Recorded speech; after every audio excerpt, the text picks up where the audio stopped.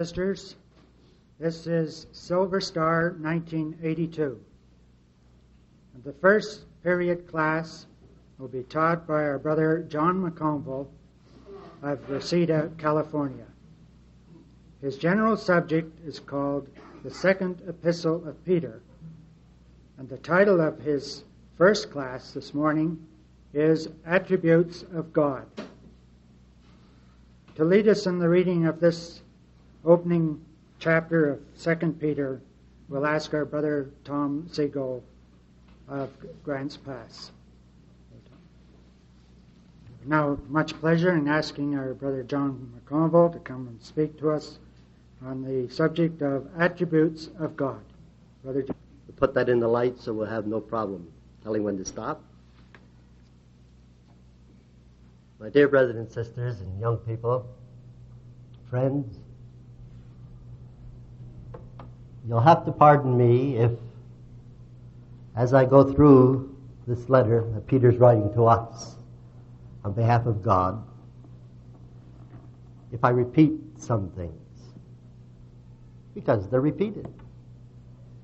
And because I believe that the Word of God is given to teach us how we should live our life. Oh, I know it has basic principles that we understand and believe as truth, but if those principles do not lead us into a way of life, a way of living that causes us to be something of value to God, it's of no avail at all. And so you'll find that as I'm proceeding through this, and we will have words that we will consider, but the thing we want to really consider is how those passages that have these words in them, how they will affect our life. Because what we're seeking for is life. And everything in this book is meant, designed to teach us how to live, how to be one with our God, so that when people see us, they see Jesus Christ walking upon the face of this earth again. That's what's vital. We have no other calling but that which is to manifest forth the glory of God. And so as we consider these things, just bear in mind, you want this as a personal message for yourself. You want to take this into your heart and make it move you. If it's just learning knowledge, it's of no avail. But it's teaching us how to cope with problems. It's teaching us how to cope with success. It's teaching us how to cope with truth and what to do with it. So, some things appeal to me more than others, and I may repeat them. But it's only because the Word of God is hopefully filling my heart to the point where I want nothing else. And each of us comes from a different environment, and there are things that affect us more. Each of us have just gone through problems, maybe involved in problems that are affecting us right now. And of course, we're going to look at passages, we're going to hear them in just a little different sense, because it's how you feel at the moment that will cause you to understand what a verse means. And that's why when we do our readings every day, and we do them every day, don't we? When we do our readings every day, we get a little different aspect of the same verses that we understood before, and they just keep growing for us. Now, with that kind of an introduction, I would like to look at Peter as a personal message from this apostle, this great man for us. Sure, it was written to the people of his day. And they had great benefit out of them. And it developed them, and it caused them to walk in a way that was pleasing to God. It gave them warning. It gave them admonition. It uplifted them. It encouraged them. But it was very, very sobering on occasion. So we'll begin with the first verse. And we'll probably just cover half this chapter. And that's not by design, I might add. It's just because we've got 6 classes. We could really, take any one verse and just start working on it through the Scriptures. And that's what happens when you study. We have a mutual improvement class. And we have young brethren who are just beginning to look at the Scriptures to see what they say. And they're finding you give them a chapter and they say, how can I talk for 10 minutes on that? And then they start looking at a section of the chapter and they say, well, I don't have enough time. So then you say, well, I'll give you just a couple of verses. And they say, well, I don't have time. I'll give you a word. And that's the way it goes as we get involved in the Word of God. It becomes more and more exciting, and there's so much in it you just can't cover. And another amazing thing is it doesn't matter whether you're starting in Deuteronomy or you're starting in Peter or Malachi. It's the same word, and it's the same beautiful thing. First verse, Simon Peter, a servant and an apostle of Jesus Christ. And right off the bat, as I began looking at Simon, why Simon? You know, in the first epistle of Peter, he didn't say that. Did you notice that? 1 Peter 1, he just says Peter, an apostle of Jesus Christ. And I said to myself, well, why does he say in the second epistle then Simon Peter? And then I found that Simon is only, that form of the word Simon is only used 7 times in the New Testament. And I wondered to myself, well, why would he say Simon Peter in this case? And I really don't know. Maybe some of you will enlighten me. But the word, the name, is taken right out of the Old Testament, a Hebrew word. And it means to hear, and it means to hear intelligently. Everybody hears. Well, almost everybody. We hear. But we don't really hear intelligently. And that's the difference with this word. It's hearing intelligently. And so then as I looked at that, it said Simon Peter, and Peter means rock. It's a servant, and the word servant is a slave. We know it's not just like a servant that we think about, is it? We hire a man and does a job for us, and it's over. Well, that's a bond slave. An apostle, one who is sent, Jesus Christ. And I said, if you put all that together, you come up with this introduction by Peter, which says, hearing intelligently, a rock becomes a slave of Jesus Christ. And that's what's going to happen in your life every time, anyone's life. If you hear intelligently the Word of God, you'll be a rock who is a slave to Jesus Christ. Now, I think that's what Peter's going to give us. Some way to become a rock who is voluntarily surrendering his will to the will of the Heavenly Father and doing those things that he wants us to do.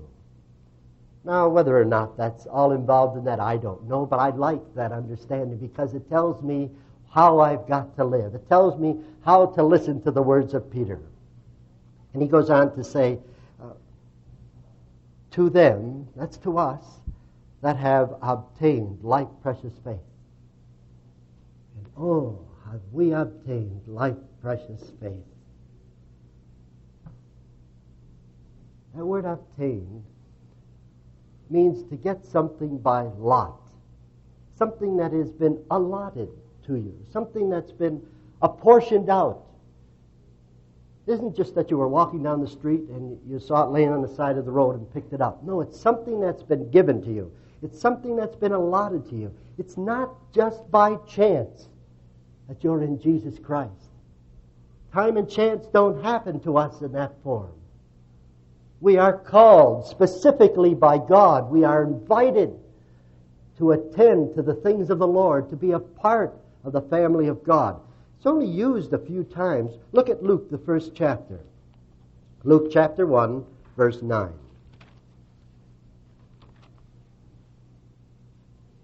Remember this incident as Zacharias went in to do his service in the temple. 9th verse. He went in according to the custom of the priest office. His lot was to burn incense when he went into the temple of the Lord. That was his apportionment. That's what he was called upon to do. His lot. That's what he obtained as part of his priesthood. It wasn't just something that he could do or not do. It was an appointment. And that's the same with us. 19th chapter of John, is the second place it's used, 19th chapter of John, and at verse 24.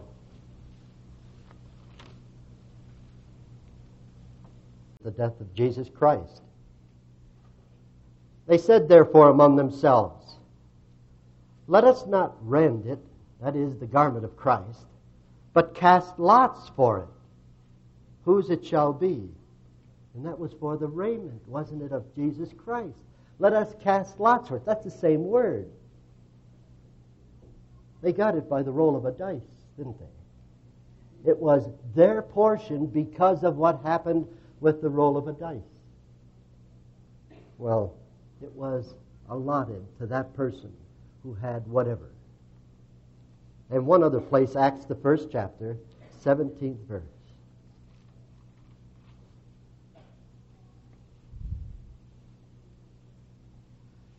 And this is in relation to Judas. And in the 17th verse, it's the first chapter of Acts, it says, for he was numbered with us and had obtained part of the ministry. So Judas had obtained. Now, how did the apostles obtain the ministry? Was it just 12 people were wandering around and said, oh, I'd like to be part of that? No. Jesus Christ went about and he selected 12 men. It was a portion to them. Now, who are, I was talking to a brother yesterday, and who are the Christadelphians? Who are we? Are we any better than anyone else? Of course not. No, we have all the problems within ourselves and within our body. We have all the problems of all the people in the world. We go through the same troubles and we make the same mistakes. Who are we? What makes us of any value? Well, there is no value in us per se. The value comes of what God can put into us. That's where the value is. Now, God has looked at us, and in His omniscience, He's able to see something that He can work with. And so He's apportioned to us to be something of use to Him. And He's working with us. Now, if He finds that, and He knows this ahead of time, but if He finds that we are of no value, we lose our allotment. So we become special only in the sense of allowing God to take this vessel, which is not too sturdy in itself, and to fill it up with the Word of God till it's overflowing. Once it gets to overflowing, everybody knows about it because you keep spouting it out. You can't keep it in.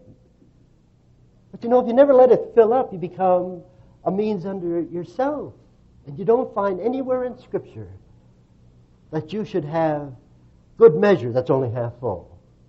No, the good measure in the Scripture is where it's shaken together so you get in a little more. And then you keep pouring it anyway until it flows over the... That's how we've been apportioned. This vessel of wood, which is being covered with gold, to hold the word of life, is overflowing, and we let it go to anyone. This is an apportionment, an allotment that's given to us. We've obtained like precious faith. That's been given to us. We've done nothing to deserve it. God has called us, invited us to partake of this wonderful word of salvation. It's been given to you. Now, if that doesn't fill your heart with gratitude, if that doesn't fill your heart with love for this great Creator, nothing else will. Just knowing. And not because we were of any value, but because God saw something in you, and you, and you, that He could use. Isn't that wonderful? Don't fight that. If He picks you up and puts you in here as your slot in life, accept it. Just use it to go on to produce glory for God, to honor His name. Now that's who Peter's writing to. We've had this kind of a faith given to us. But it's a precious faith. And it's a like precious, same faith that Peter had. Like precious faith, it says. No different than any of the apostles. They were given the same faith. Now, it doesn't matter that they were given the Holy Spirit. That didn't help their faith in any way. That like precious faith is the same thing that's been given to us. We've been given the results of everything that they received. You don't have to see a miracle, although you're seeing one in Israel.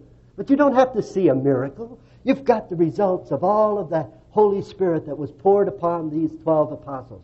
So your like precious faith is like theirs. We have this marvelous gift of God. But it's with us in or through or in the righteousness of God. That's where it lies. Not in our own righteousness. Now it says, the Scriptures are very definite. You have to be righteous. But it has to be the righteousness of God. And it says also, and the righteousness of Christ, our Savior. Because God elected to work through Jesus. Now, the only way this like precious faith is of any value, if it's in them, in God, who Christ manifested perfectly. Now that's the righteousness we are in. We've been moved from the worldly standards, from the worldly outlook into Jesus Christ and Him crucified. That's why the old man's dead. That's why we can become a new creature and all things become new for us. Even though now we eat bread and drink tea in the morning or coffee. It's in Christ now. It's not the same old humdrum. We know that here's an allotment from our Father. And we thank Him every morning, don't we? We thank Him every noon. We thank Him every night. We thank and we thank and we praise and we praise. Because we are now in a righteousness that the world knows nothing about. It's God's righteousness. And this apportionment we don't ever want to forget. And he says in the second verse, grace and peace be multiplied. We all know that grace is this undeserved kindness, sure. And the peace is a joining, a oneness with God.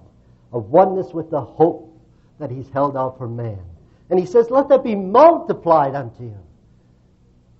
You understand how gracious God has been to you? I think you do. The Father.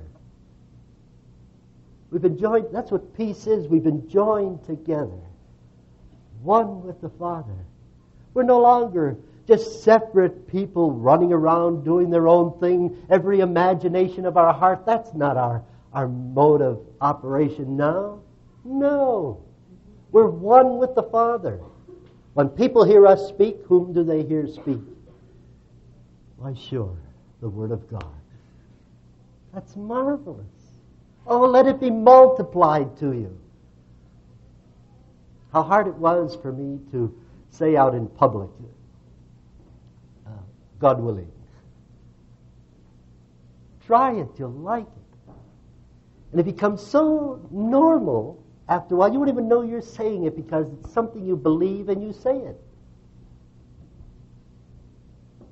God willing. Because our life now is God willing. Our whole existence is now God willing. We are one with the Father, and we don't care what kind of chagrin that puts upon us from the world out there. They don't know. They can't understand these things. Oh, let it be multiplied. And that's what Peter is saying. Let it be multiplied unto you through or in the knowledge of God. And that's really the only way. That word knowledge is gnosis, but it's got EPI in front of it. And it seems to have the idea of full knowledge. I mean, it's the knowledge of God, the entire scope of all of God's being. So this oneness comes in the knowledge of God, in the fullness of God. And He knows everything. We know that. He knows everything. Knows what we're thinking right now. And so this oneness with God, this grace that we have, is in this knowledge. It can't be outside of God. It can only be in the things concerning Jesus Christ and Him crucified. Jesus our Lord. This is the knowledge that we have to have, and that fullness. That's why we don't skip parts of Scripture, right? I mean, we don't think, well, that's rather a boring passage. No, we don't do that. Even if we want to do it, we force ourselves. Because these words weren't put in here just as an exercise to fill up your readings. Oh, these words are put in here because they're life. They're what God wants you to become familiar with, so that you speak this way. The full knowledge of God. So that's the salutation, verses 1 and 2. From whom to whom. But then verses 3 and 4, God's divine plan through the knowledge of the promises is talked about. In the third verse, he continues that same sentence. According as his divine power hath given unto us all things. According, or in that manner, it's given unto us all things. In that manner, through the knowledge of God. All things, and it means all things. Does it just mean, did you know that everything that's happening in the world is happening for your sakes? That's why Reagan's in power. Trudeau, is that the way you pronounce his name? I'm not French. That's why everybody is in power for your sakes. This isn't to give them glory and honor, now it's for our sakes. People are being lined up, things are progressing in the world, that this whole thing might be turned over to us. Isn't that wonderful? Do you ever get tired of hearing that or thinking about it? He says we're going to have glory in the future. We don't have to wait for the future. We've got it right now. Just in the knowledge that God is using all of these things for our benefit.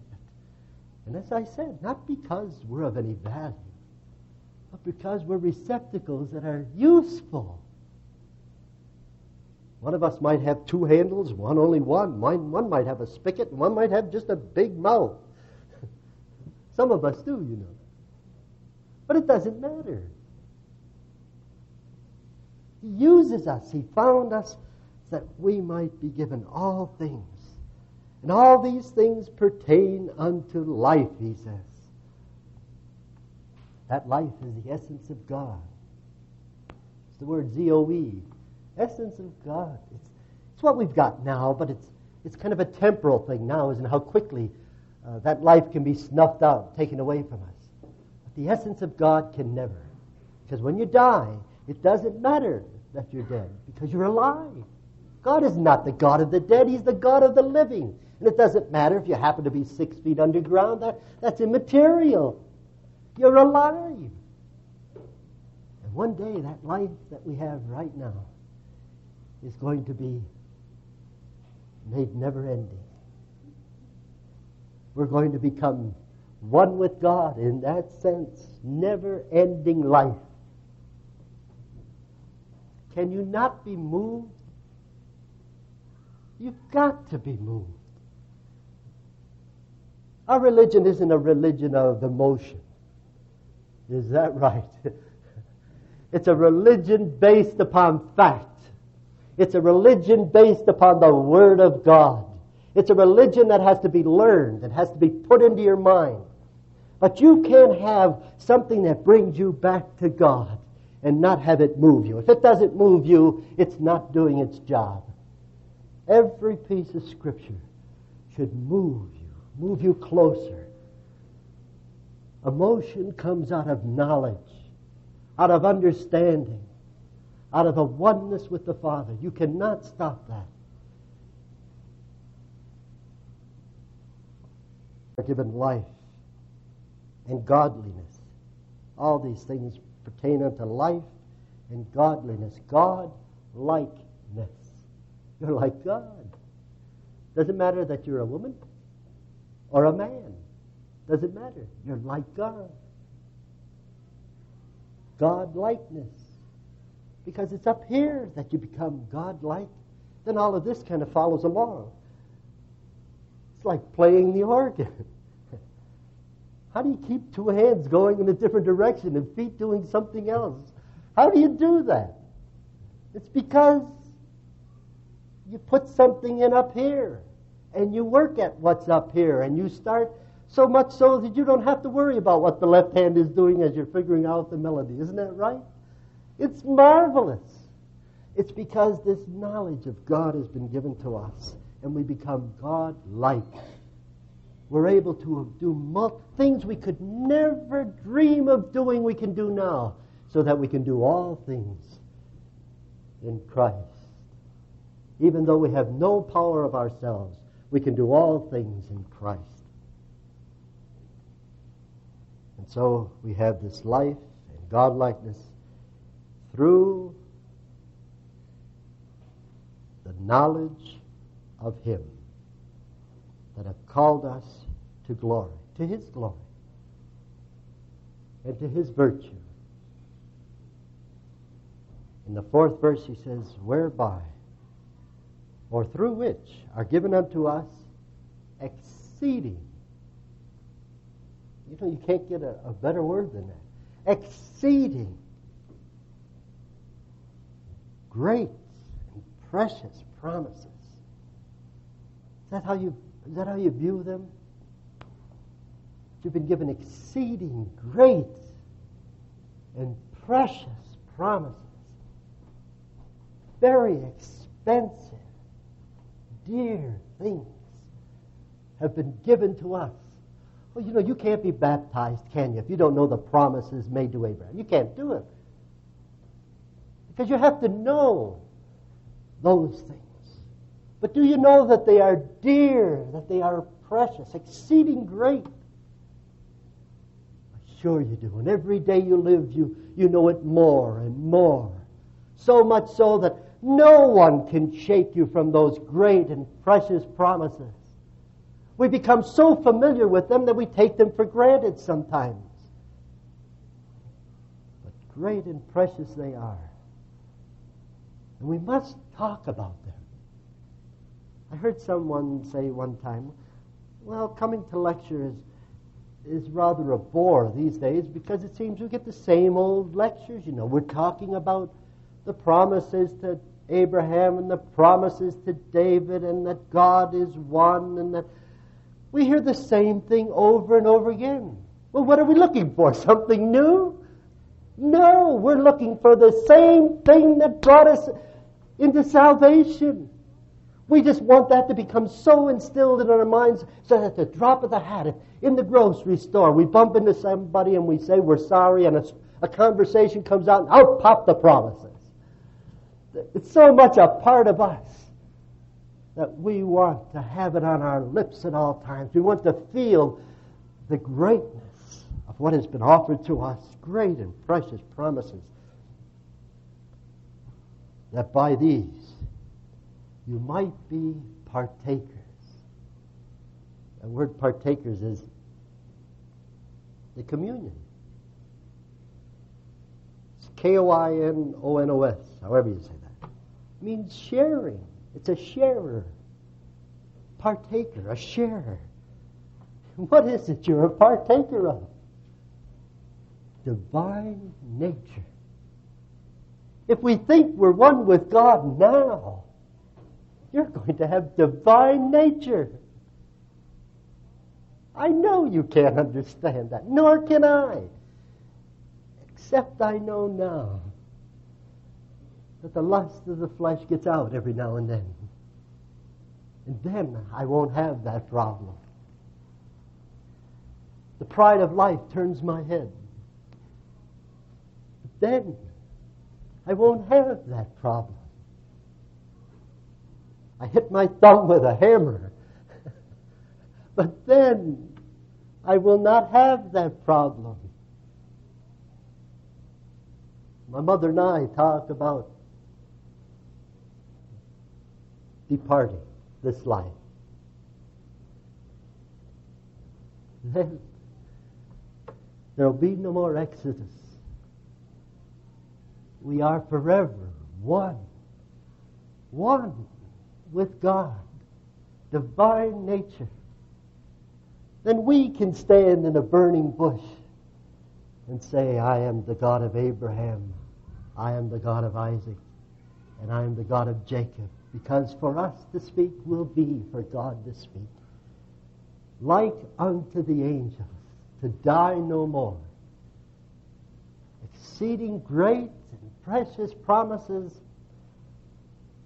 I don't know what eternity is, but I know that this that has been offered is far and above anything any boss could offer me, any enticement that could be given by any organization in the world, any one person could turn me from. Because there is nothing more exceeding and more great than these precious promises. Divine nature, having escaped the corruption that is in the world through lust. In this arrangement of things, there is nothing but the satisfaction of one's own desires. If it feels good, do it. That's not the way one lives. Really lives. But then he goes on in verses 5 through 7. And he tells us, and remember, this is Peter's last words trying to encourage the brethren and sisters. So what's he telling us? He tells us about the attributes of God. Verses 5 through 7. And besides all of this marvelous thing, he says, that I've talked about so far, or written to you about, give all diligence. That is, full of speed, full of zeal. I want to look at a passage. I think it's Romans, the 12th chapter.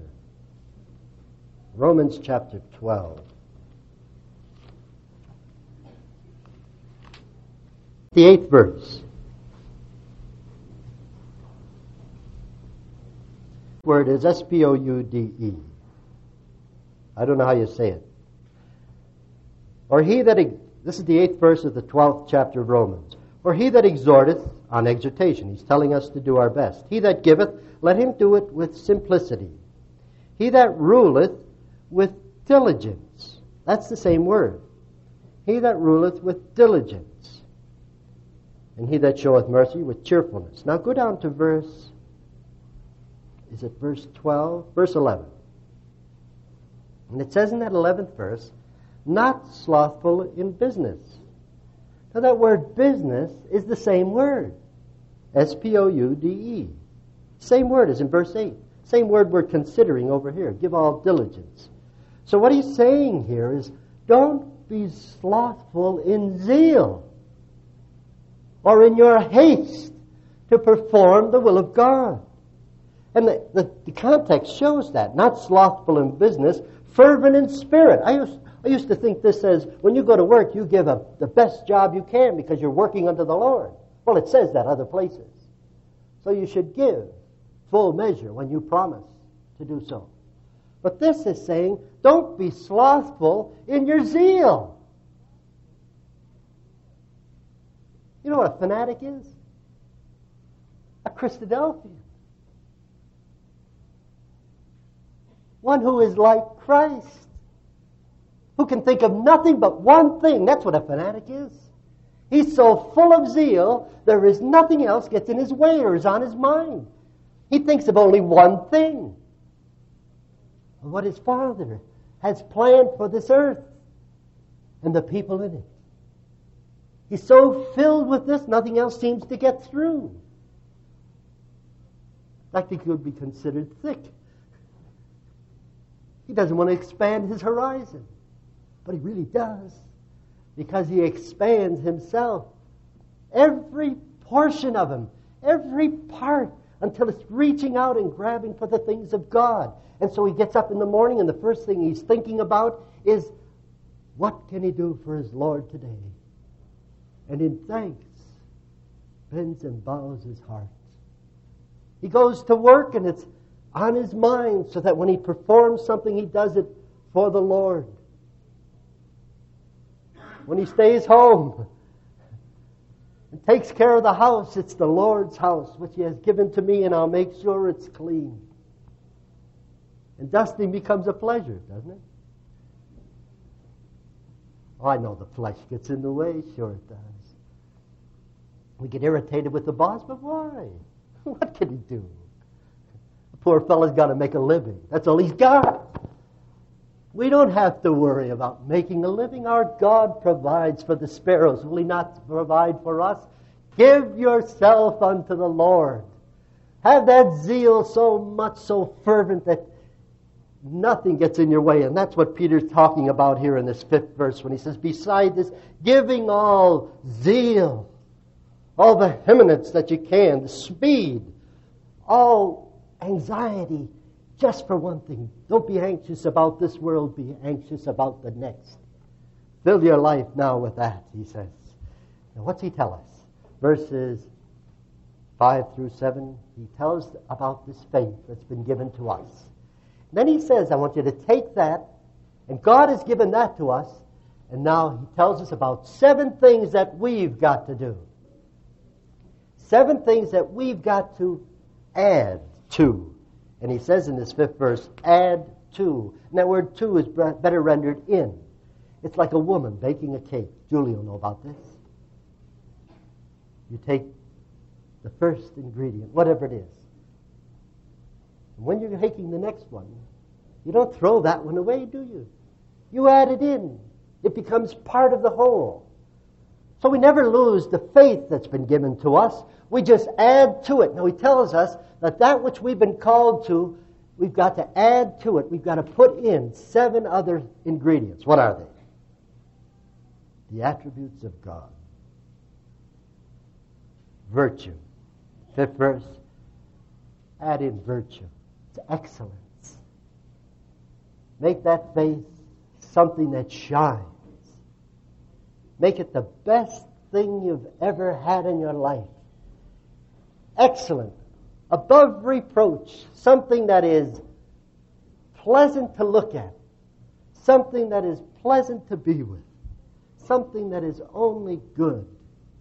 Full of joy and happiness to be around. Add in this excellence. Because that's what God is. Total perfection. Be ye perfect, for I am perfect. Be ye holy,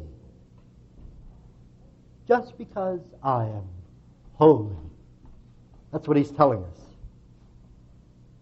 And there's another thing. It seems that once you've got this kind of desire, this excellency, this virtue, then what you want to do is just get more knowledge, and that's what he says. And to this excellency, you add in knowledge. Now that's not epignosis, that's just gnosis. He says you take a part here and you bring it in. Because you can't get instant knowledge, can you, like potatoes? You have to take a little bit from here and add it into you. And you take another piece here, and so every day we're looking to get a little. That's why we gather here, that we might get more and more. You seem to think you know so much as you're going through your scriptures. Then you come to Bible school and find out you know so little, and you start all over again. It's marvelous. So we add in knowledge. And where do you get that knowledge from? You're looking outside of the book. You're looking in the wrong place. It comes from here. Keep your eyes on that book. Search it. They are they which speak of me, said Jesus. So we get knowledge because we want to be more excellent, have more virtue, and we build in knowledge then. Then in the 6th verse he says, we build in temperance. Well, we don't want to be filled with our own egotism. And so we have to build in self-control. As you get a little bit of knowledge, you seem to think you really got it. Look, let me tell you. I can't tell you anything, nor you me really. We're too thick-headed most of the time. But we're able to set aside ourselves if we recognize that what's being told to us is the Word of God. And so we have self-control. We don't allow the knowledge to puff us up and make us egotistical or think that we're better than we are. It is God who is great, and we are the vessel that is being used. So we add in self-control. And then we've got to add in patience. You just can't leave that out of your life, because self-control is something that, well, I can do it today. I just won't allow anybody to upset me today.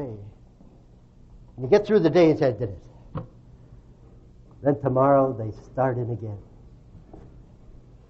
But you need patience. That self-control is never something you can just say, well, today I don't have to exercise self-control. Yes, you do. We have to have patience. Self-control can never be just set aside. We need to daily, constantly, continually wait. And with that patience comes God-likeness, because God is long-suffering and patient with us.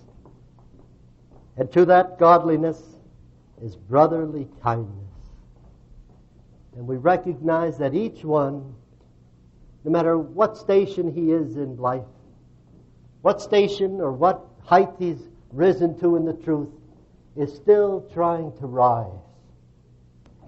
And so we are kind to one another, just as God is kind to us.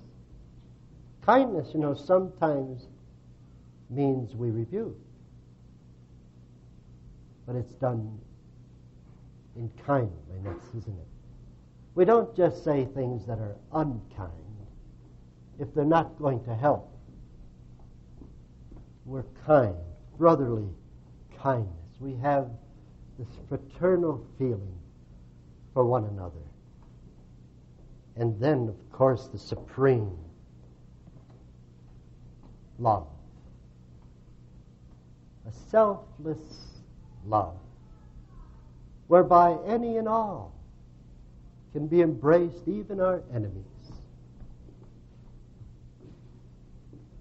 can be embraced by us. That's the ingredients of God. That's what we keep adding into our life until we've got a meal offering that can be laid on the altar and given to our Heavenly Father, that it might be consumed by His zeal and His desire for us. And He says, if you do these things and abound, they make you that you shall neither be barren nor unfruitful in the knowledge of our Lord Jesus Christ. But, is it important? He that lacketh these things is blind. He cannot see afar off the precious promises, the joy that is set before us. He cannot see these things. And he's forgotten that he was purged from sins. Were you a sinner? Just like me. Have you been purged? If you've been baptized, will you be like God? Yes. Now and perfectly in the future. Brother John, for those spiritual food which you have given to us this morning. The time has come now for us to have a coffee break, and our next class will